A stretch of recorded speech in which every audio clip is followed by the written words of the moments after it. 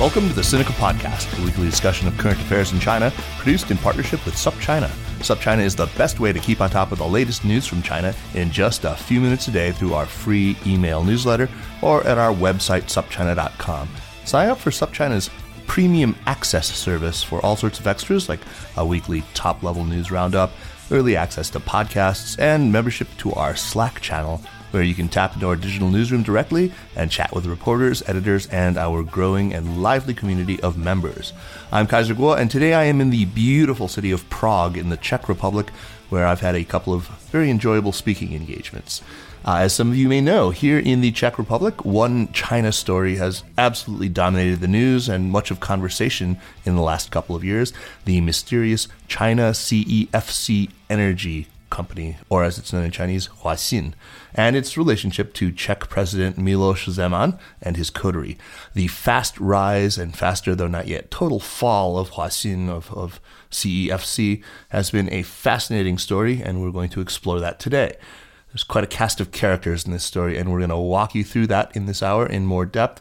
There's CEFC's young chairman, Ye Jianming, who was detained apparently in February and would appear now to be under investigation in China, and who is still, at least officially, an advisor to the president of the Czech Republic itself, Zeman.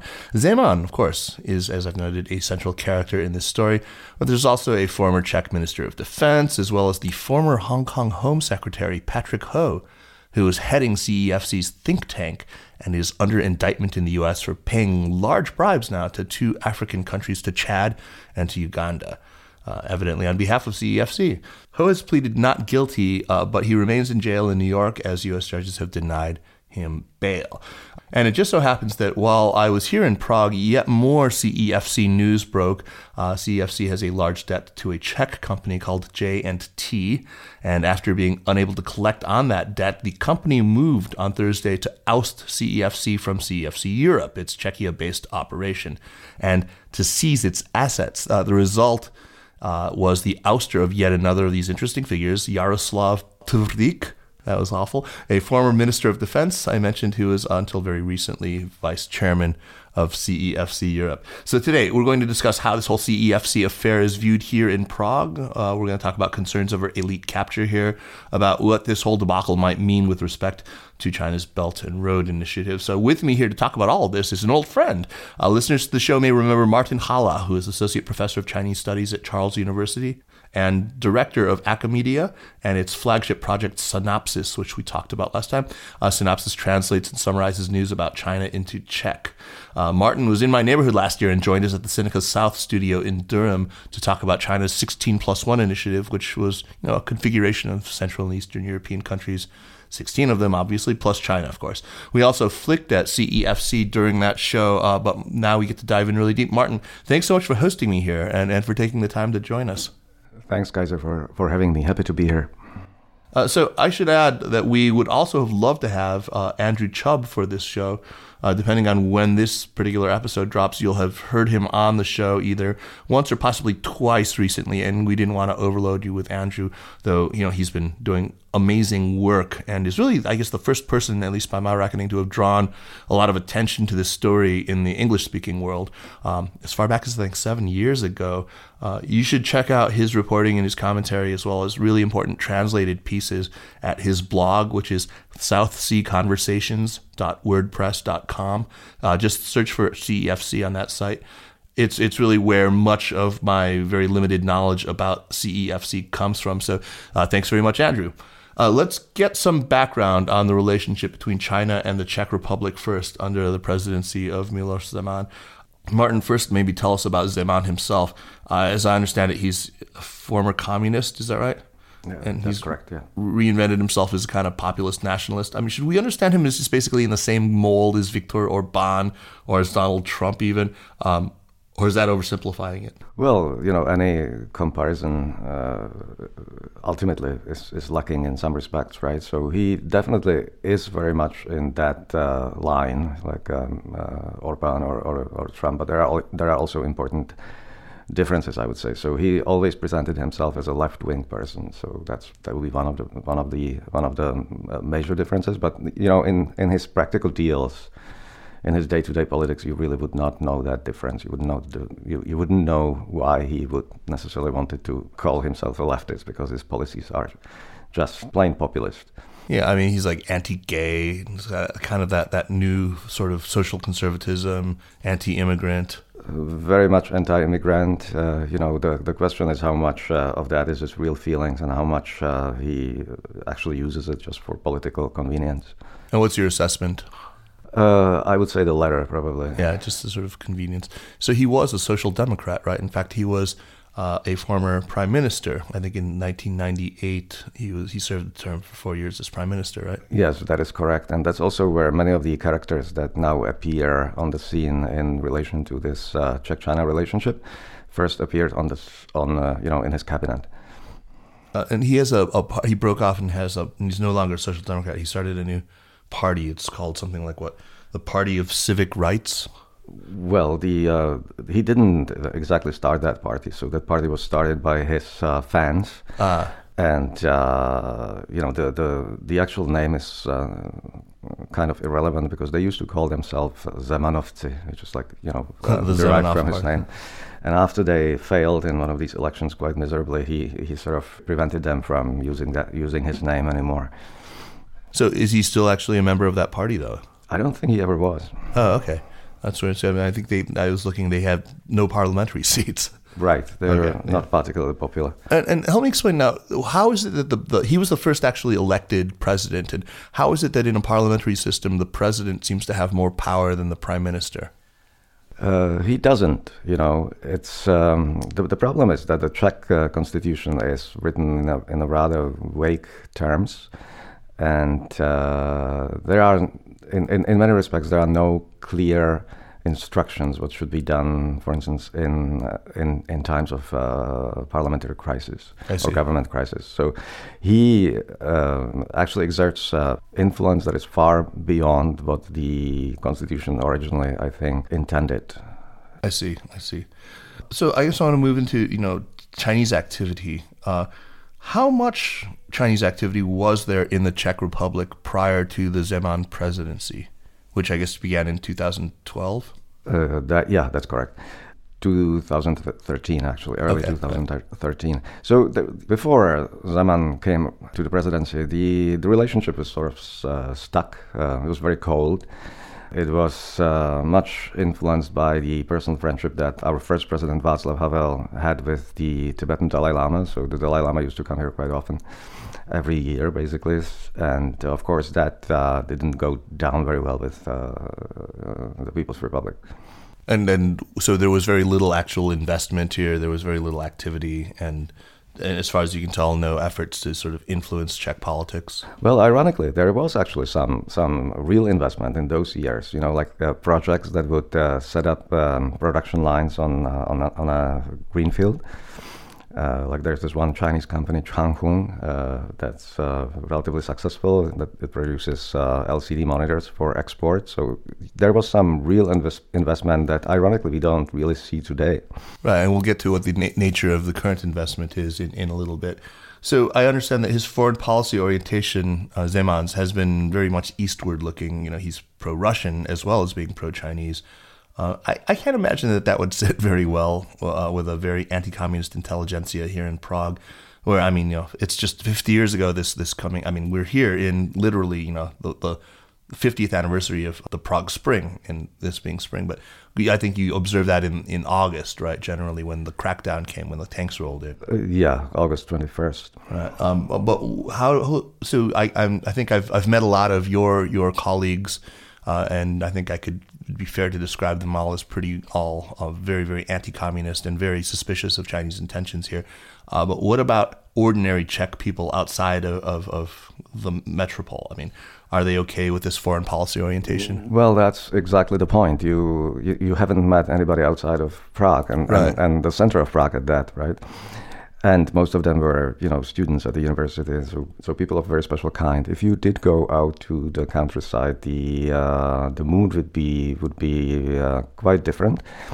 And first and foremost, the refugee crisis has really influenced the ideological landscape here. Even though we actually have no refugees here, but they loom large in people's minds. The perception of threat is really high. So that's one of the issues that Zeman has actually used and exploited very skillfully.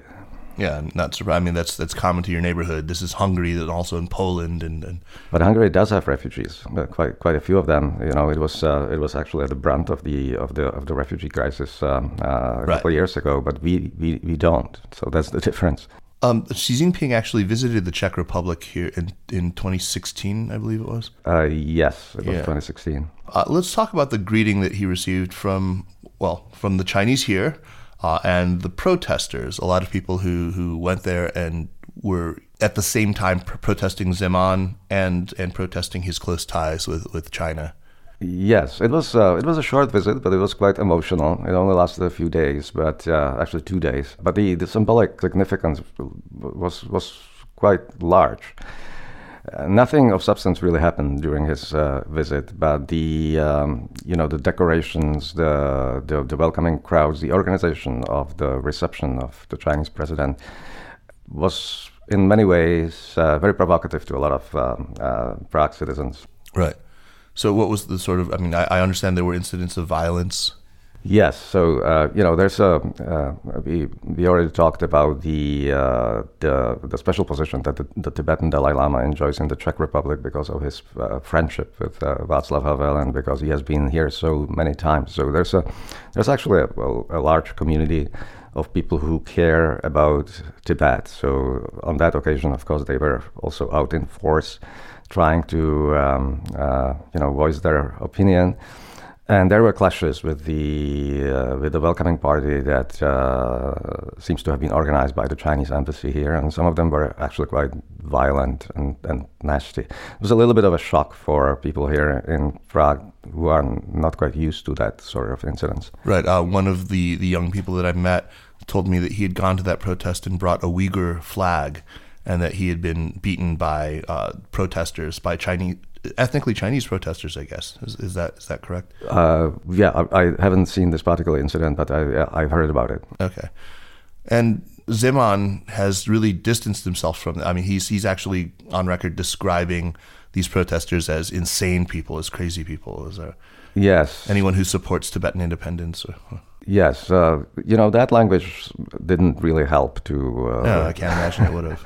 So, the society here, as you have probably noticed, even though you've really only seen one half of it, the urban population, educated population, the society here is quite polarized, and President Zeman has actually been exploiting that. And the whole China issue also has become sort of a bone of contention that contributes to this overall polarization. Yeah, that's very much my impression. And I wanted to set this up just by way of understanding the context into which now we introduce this company, CEFC.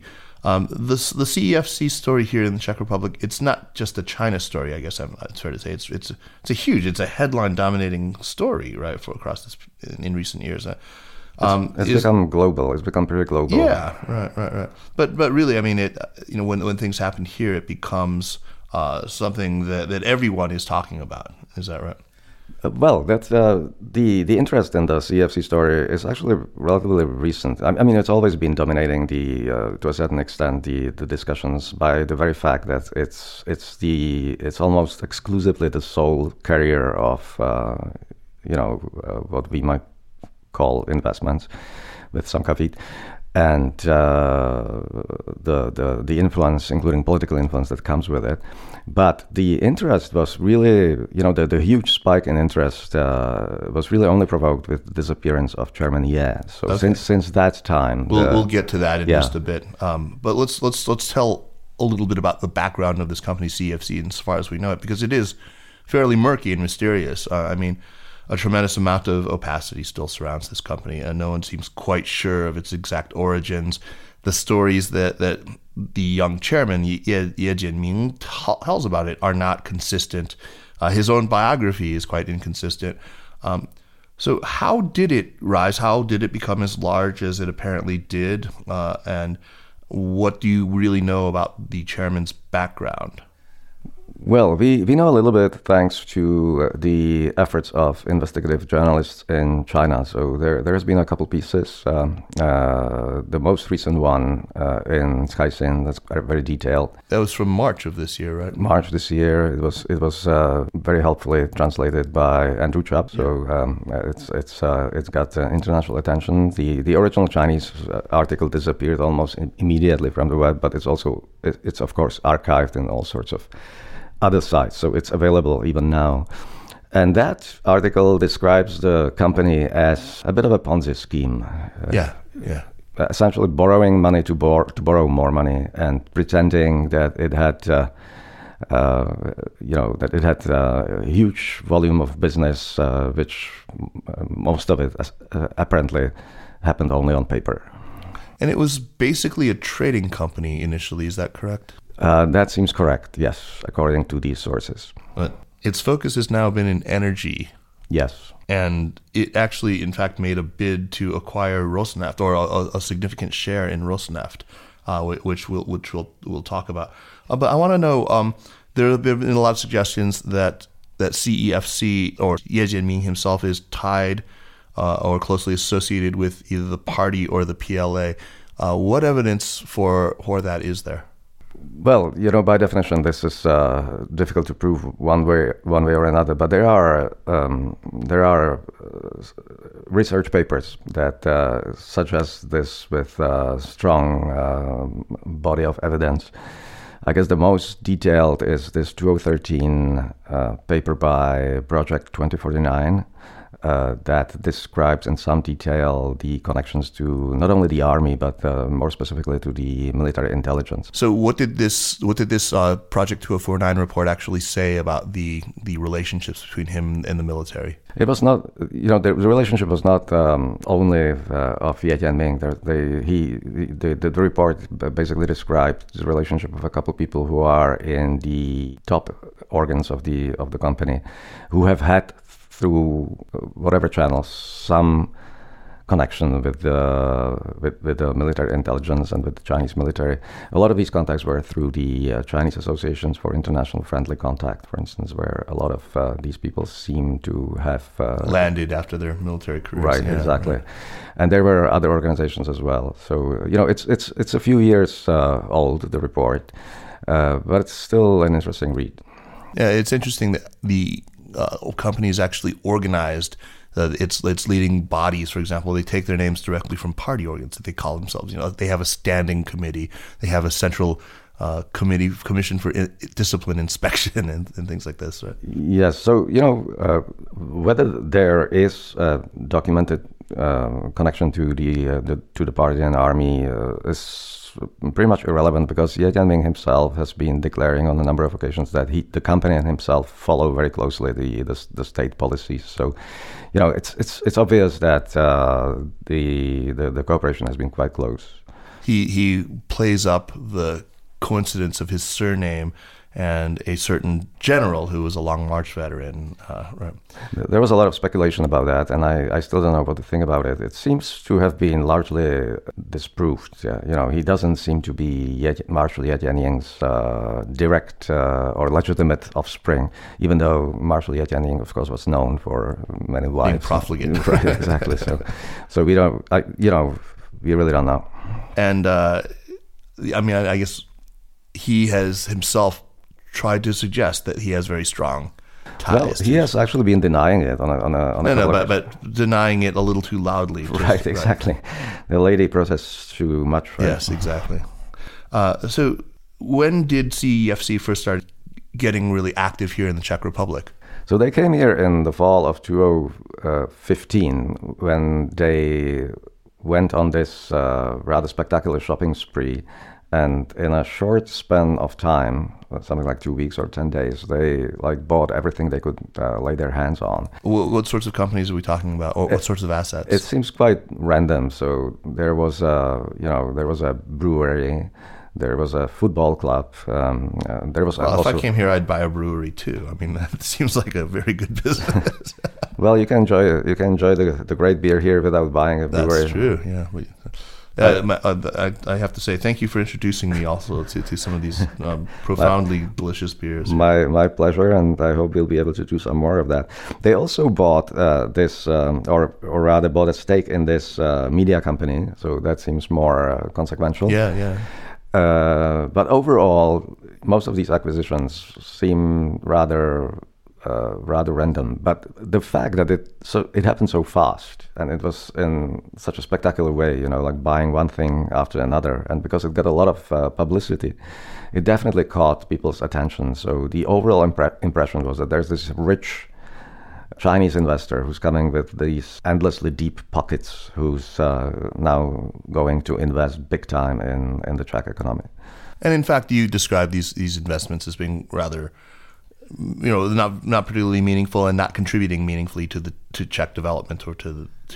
They're essentially acquisitions. So nothing was really built. The ownership changed hands from one hand to another. So they're not really investments. Acquisitions, I would call them. So the direct impact, macroeconomic impact, I would say, is almost zero. And so he actually then became very quickly an official advisor, a civilian advisor to President Zeman. And how has Zeman presented their economic activity here in Czechia? So he was actually named the president's advisor even before the company came here, already like half a year before that, in the spring of 2015. Wow. But it was only made public after after this shopping spree. Because before that, it would have been a little bizarre, because nobody ever heard of either CEFC or Ye Jianming. So it made a little bit more sense after they bought a few assets here in the Czech Republic and specifically in Prague. There was also a lot of real estate, actually, that was bought during the first wave of acquisitions. So a football club and a travel agency, right? Exactly. Hotels exactly. So the Czech president presented CEFC as this big investor from the east.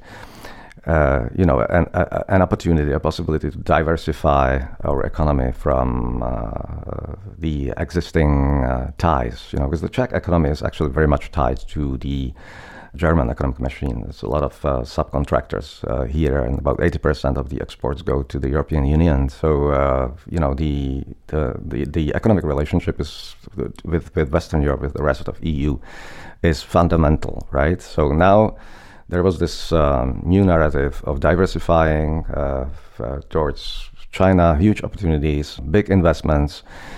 Billions of dollars were announced to be invested. The presidential office even put the list of prospective projects on their website. Altogether, they added up to something like 90 billion crowns. It's about, what would that be, like $4 billion that were supposed to be realized just in the very first year after Xi Jinping's visits in 2016.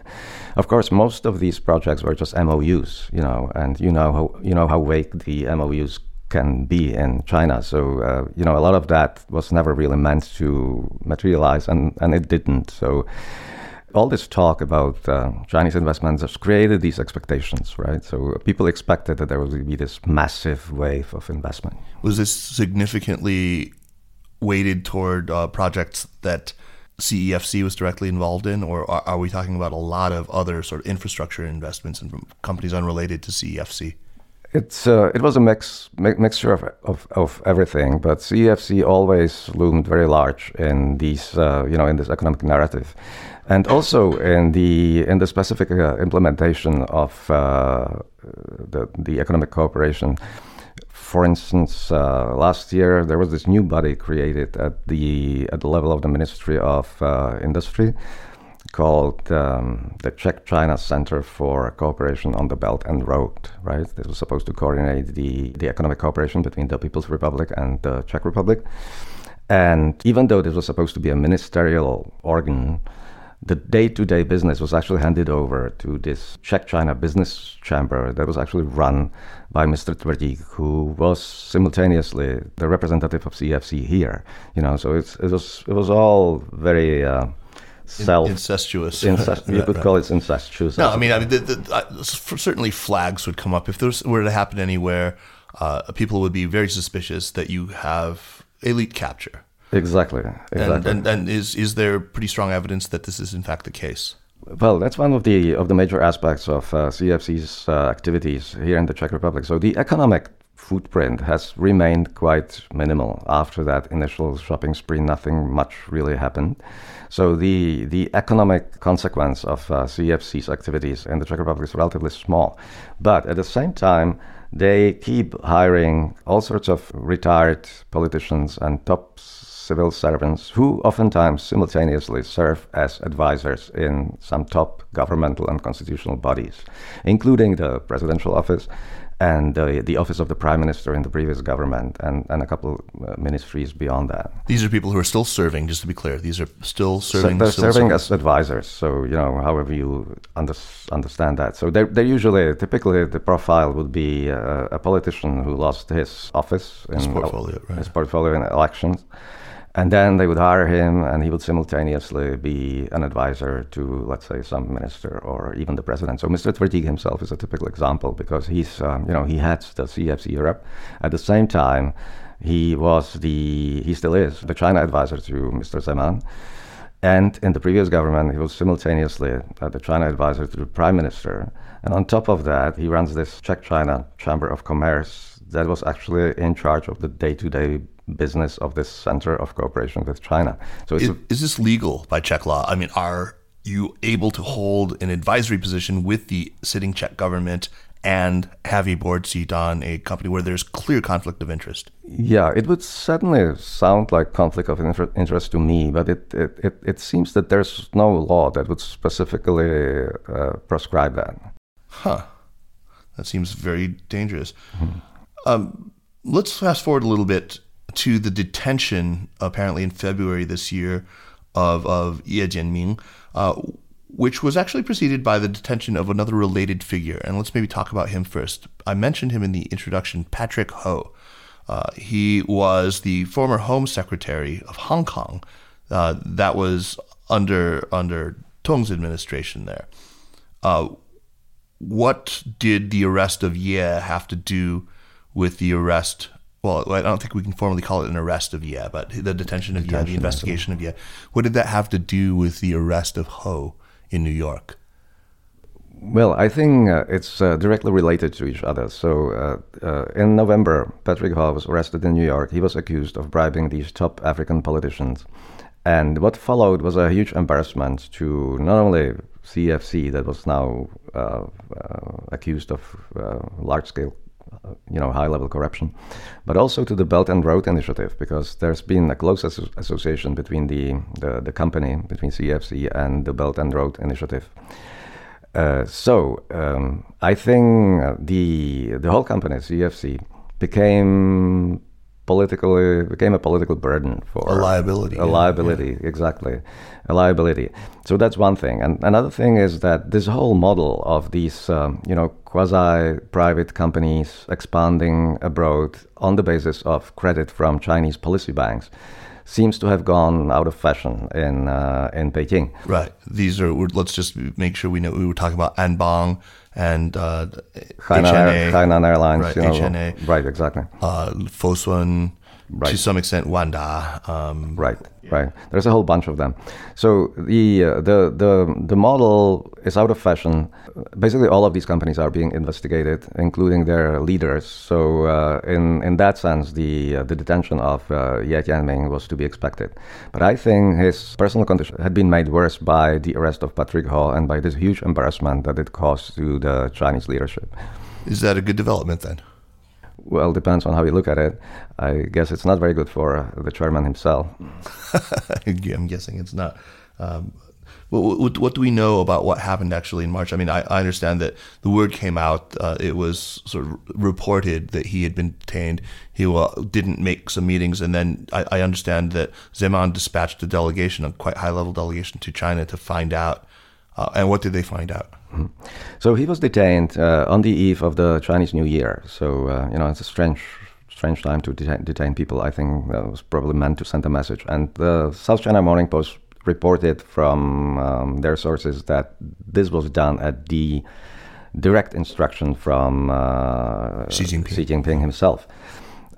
which would seem, if that's true, to support the notion that he had caused personal embarrassment to Belt and Road and, by extension, to the General Secretary himself.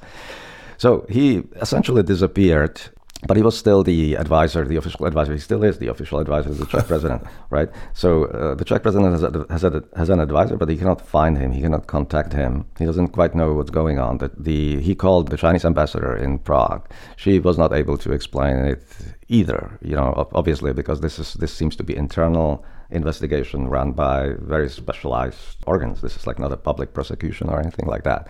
So he sends these three folks, his two advisors, three advisors actually, all of these people are his advisors, including Mr. Tvrdík, to China on a fact-finding mission. They, officially they were not looking for Mr. Ye Jianming. I think by that time they realized that they cannot really find him and that they cannot really even learn much officially about his fate. But I think their main mission was to explain to the relevant authorities in Beijing that by cracking too hard on CEFC, the relationship with the Czech Republic might be affected, and more specifically the position of those people who have invested their political capital in the relationship, like President Zeman himself. But this yielded nothing. They weren't given anything more than sort of an official announcement that he was under investigation. It actually did yield one significant fact. And even though it might not have been directly related to their visit, it might have been organized before they came. But these emissaries, they came back to the Czech Republic announcing that CEFC Europe would be taken over by CITIC, the huge state investment company. Mm-hmm. And that's, of course, a significant development. That happened in April, and CITIC ended up taking over 49% of CEFC Europe. Except it didn't, because meanwhile, other things have happened. And it also turned out that CEFC has borrowed quite a bit of money from a local banking group that they were simultaneously trying to acquire. But at the same time, they borrowed this money, something like €500 million. This is J&T. J&T, exactly. And that complicates the legal situation around CEFC, and that was the basis for the rather unexpected developments that we have seen during your very visit here. Yeah, so let's talk about that. But before we get to that, there was also the Rosneft deal. Exactly. Let's talk about how that happened. So they had actually agreed to acquire, I think it was like 14% stake in this Russian petro giant Rosneft, which, if I remember correctly, that was like the same stake that Reuters had reported that might have gone to Trump. I think people were talking about that same $9 billion price tag. There was some mystery around that, but it turns out that the buyer was actually the unnamed buyer was this Chinese company, CEFC. Yes. So what has happened to that deal now that Ye is temporarily out of the picture? So there seems to be a direct connection to this J&T story, because this €500 million supposedly was meant, that's... for that acquisition. For that acquisition. And that might have been crucial in how the deal was structured. So we haven't seen what contract exactly J&T had with CEFC, but many people here suspect that it was, the €500 million was meant for the Rosneft deal, and when that fell through, J&T demanded to be paid back before the original period, and CEFC was not able to do that. And moreover, J&T took steps to actually prevent it from doing it, even if they were able to. And finally, they just took CEFC on the night of May 18th. Yeah. Right. They just took CEFC Europe over, or so it seems right now. Oh, they took over, anyway, the CEFC Europe portion that was held by CEFC China. Right. 51%. Yes. And they ousted the board, including this guy Tvrdík. Exactly. So this guy Tvrdík, he has had a very rocky career even before coming into this China story. He's been up and down so many times, and it seems that everything that he touches eventually goes down to ruin. So, okay, so now what's going to happen? I mean, I remember I read something just yesterday that he had insisted, no, you wait until Friday 2 p.m. That would be the following day at 2 p.m.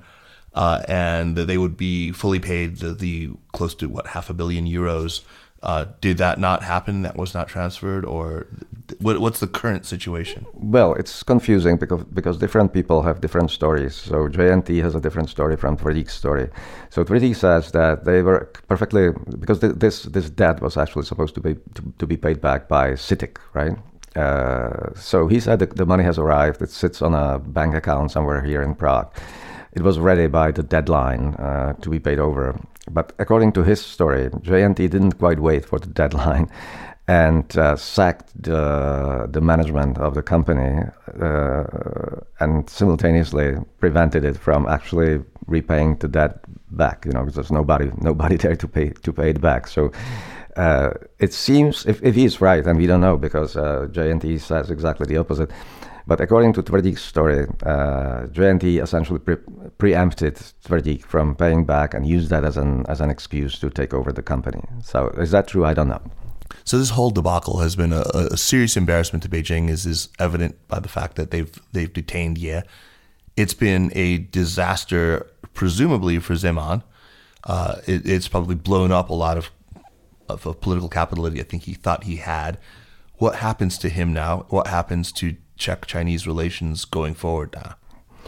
Well, that's a big question. President Zeman has just won re-election, and luckily for him, that happened before things went really bad with CEFC. But I don't know whether that would have affected the presidential elections, even if it happened before that. So he's safely in his office. It's almost like the Czech president, according to the constitution, basically is unimpeachable. So he's probably pretty safe in his position. In his age, and also according to the constitution, this is his last tenure. So he can pretty much do whatever he wants to do, and I think he will be quite happy to pretend that everything goes smoothly. And that has been his story, that this was just a failure of one individual, Mr. Ye Jianming. That the gentleman has been put away by Chinese authorities. CITIC is taking over CEFC. CITIC is even more reliable and richer investor than CEFC was. So, everything is back on track. Business as usual, even more beautiful. And there will be even more investment coming to the Czech Republic. So if I am Zeman right now, what I would want to do, of course, is to get JNT to back off, to allow CITIC to actually exercise effective control, to push the permanently out of the picture. He's been removed as vice chairman of the board already, but to make sure that he continues to foster good relations with the CITIC representatives who own CEFC now. Exactly. Okay. Exactly. You would expect, So has he said anything yet? Has Zeman's office issued any statement? No, on he refuses to comment, even though he's heavily involved in all of this. So, for instance, when CITIC comes to town, the first place they go is the presidential office. So he's really directly and personally involved in all this, but he refused to comment. It's a little confusing, the JNT detour, because it doesn't make sense, right? At first sight, otherwise. It was quite clear what was going to happen, right? It's like CITIC would take over, this monkey business that Ye Jianming had been doing before that would be over. There will be an institutional investor who actually has some experience with investing, a long experience, right? It's a well-established company, and it's also a very resourceful company. So they could even possibly do some real investment. In the future. But this JNT move suddenly complicates things. And it's the more surprising that the JNT actually has ambitions themselves to enter the Chinese market. They have been they've been trying to establish this cooperation with Ping An insurance company.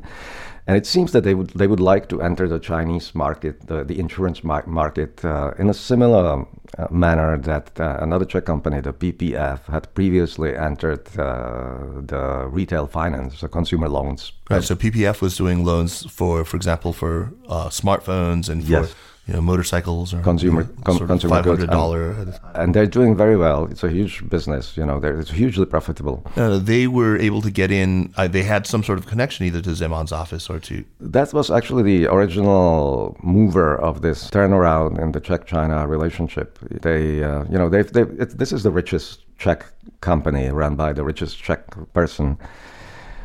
they've always had this outside influence here in the Czech Republic. And, they wanted their license in China. And they were told essentially that for that to happen, the relationship would have to improve. So they started working on it. And they succeeded. And they got their national license for retail finance in China the very year that the Czech policy towards China has officially changed. So not by coincidence. Yeah. It's hard not to see, right. A relation there. Clearly. So let's move back to China and talk about what the fate of CEFC in China will be now. We're already seeing that they've had a lot of difficulties. That trading has been frozen on their Anhui operation. We've seen their stock price drop precipitously. We've seen them kind of dismembered. There's a Shanghai municipal government holding company called Guosheng, I think it's called, Shanghai right. Guosheng, which has actually taken over a significant piece of their operation. We see now CITIC having half of their Europe operation. What's left of this rump company, and will it continue even to function at all, or is it going to be completely dismembered? Under normal circumstances, my guess would be that it would just be dismembered. And that would be probably the most logical thing for CITIC to do, right? Consolidate the company by essentially selling off all these random assets, which is exactly what they've been doing in places like Hong Kong or even the United States. That's right. But not here. Here, apart from the sheer economic aspects, you also have the political dimension, right? So they cannot simply, do away with CEFC and sell their assets, because it would directly hit those politicians that have essentially been their allies. So here it has to be different. And they already announced that they would keep all the acquisitions. They would not sell them off, even like the more random ones, like the brewery. So the story of CEFC is actually complicated by the fact that they have been politically very successful in the Czech Republic. Let's talk about what this means for other countries. Is the Czech case sui generis? Is it completely different from any other case because of the particular political orientation of this president, because of its relatively small size, because of its central location, because CEFC decided to make it the base of its own operations in Europe? Or is this something that I think other countries can draw lessons from as China looks to expand its footprint through Belt and Road or through the initiatives of individual companies? This is actually a crucial question, the crucial question, I think. So, is it really isolated? Is it random? Or is it like one modality of something that is actually happening globally, right? And that will reflect directly on not only on the CEFC and on their future, but on the Belt and Road Initiative. So this is a very consequential question, and the fact that it was not just the Czech Republic. CEFC has been active globally. Their troubles actually span the globe. So they are accused of this bribery behavior, corrupt behavior in Africa. There is a process against them in the United States. They are in trouble in the Czech Republic, but they're also in trouble in China, right? So it's like a huge global thing. And because the story is so strange and on occasion reads like a novel almost, it got a lot of media attention, especially in the Anglophone world. And many of these media actually do present this story as being representative of at least the Belt and Road, if not like China foreign policy in general, right? This is the basis of the huge embarrassment that Ye Jianming and CEFC has caused to Beijing. And I think this is also one of the reasons why the gentleman is not coming back anytime soon. Right. So your sense is that do you think, I'm asking you personally, do you think that this is in some sense representative? I think in some sense, definitely. The company itself has associated with the Belt and Road Initiative on a number of occasions.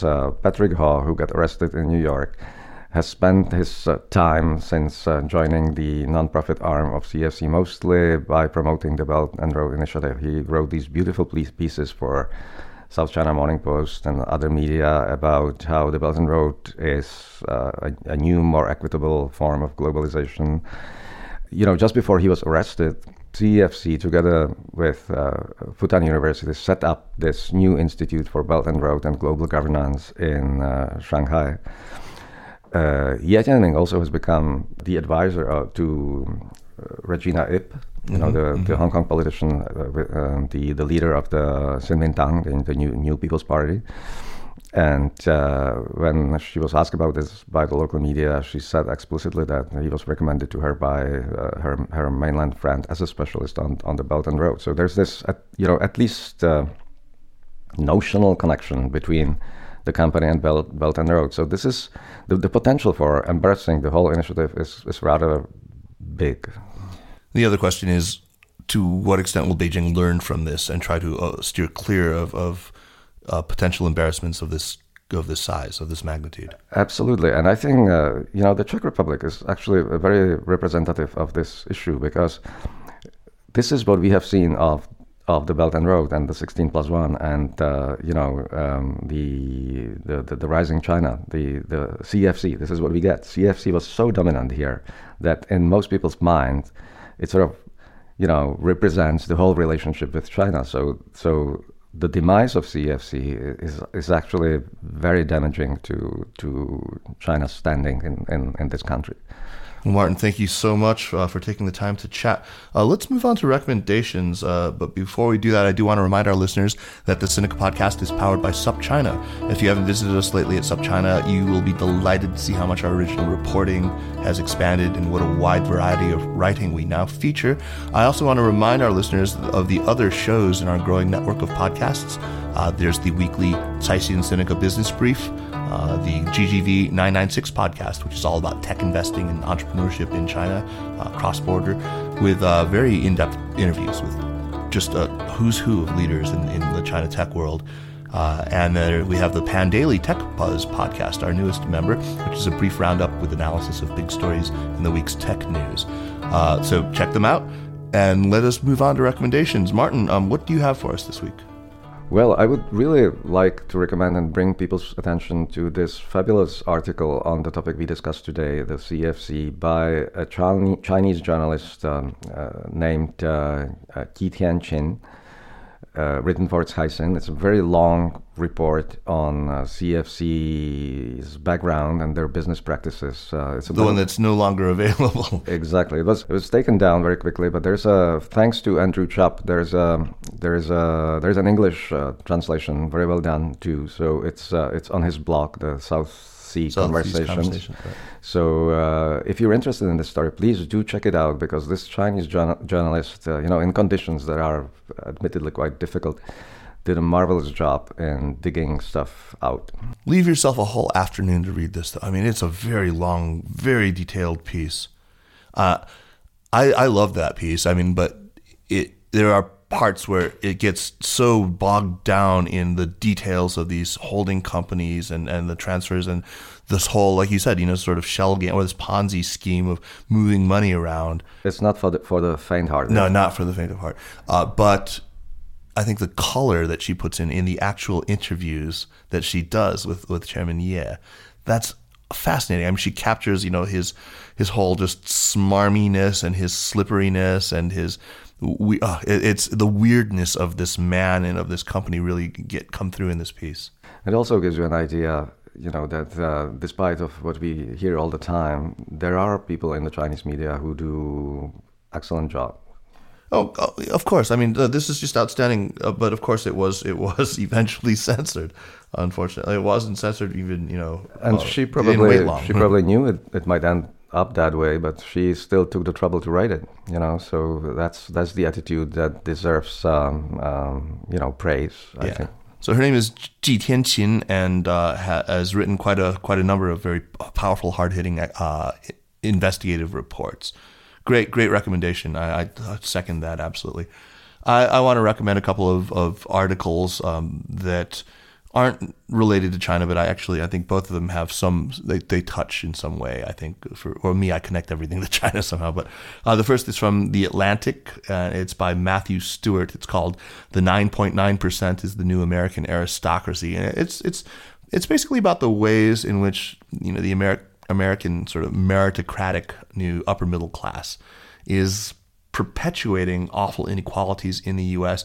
Basically, it's an indictment of people like me and most of my American friends. People who went to good schools and live in nice neighborhoods and fret too much about their kids and enjoy the mortgage interest deduction. And anyway, it's very interesting. It's getting talked about an awful lot. I'm not going to go into too much detail, but it's bracing and it's provocative. And it's going to be the subject of many conversations that you have when you are standing on the sidelines of some, of your kids' soccer games and watching, or, having that coffee or that beer when you go to pick up your kids from a play date at their friend's parents' house. So definitely read it. Another piece I want to recommend, actually, Martin, I sent this to you the other day, so I hope you get a chance to read it. It's in the magazine The American Interest. The American Interest, for those of you who don't know, it spun out of the neocon magazine, The National Interest. It was when sort of Francis Fukuyama defected from that, and he took a lot of the editorial people with him. So it's a sort of lapsed neocon kind of a neocon light. Yeah, neocon light, but no, it's more like lapsed. I mean, they repudiate a lot of what was in neocon. Anyway, this article is by a writer named Damir Marusic, who, from his surname, you can tell is from the Balkans. It's called The Dangers of Democratic Determinism. I think anyone who is trying to make sense, as I have been, of the rise of nationalist populism and ethno-nationalism more generally, and all the various things that plague our world today, would be very much edified by reading this piece. It touches on a lot of themes that I've talked about on this podcast, and for those of you who I'm friends with, in conversations constantly. So yeah, read it. It's a great piece, and I think you only get one free unfirewalled piece with them. So spend it on this. Martin, I thanks. will. Yeah, no. Once again, thank you so much for having me in Prague this week. It's been really delightful meeting, with all these colleagues of yours and crossing swords with them. We've had our fair share of pretty emotional arguments. Right. There are some of these issues get emotional, I suppose. But it was all in good spirit. Yeah, no, very much so. I've enjoyed it, like I said. So thank you very much for hosting me. Thanks for having me on the show. Oh, yeah, no, anytime. The Sinica Podcast is powered by SupChina and is produced by Kaiser Guo and Jeremy Goldkorn. Drop us an email at sinica@supchina.com. Follow us on Twitter or on Facebook at SupChina News. And don't forget to leave us a positive review on iTunes or wherever you go for your podcasts. Thank you very much for listening, and we will see you next week. Take care.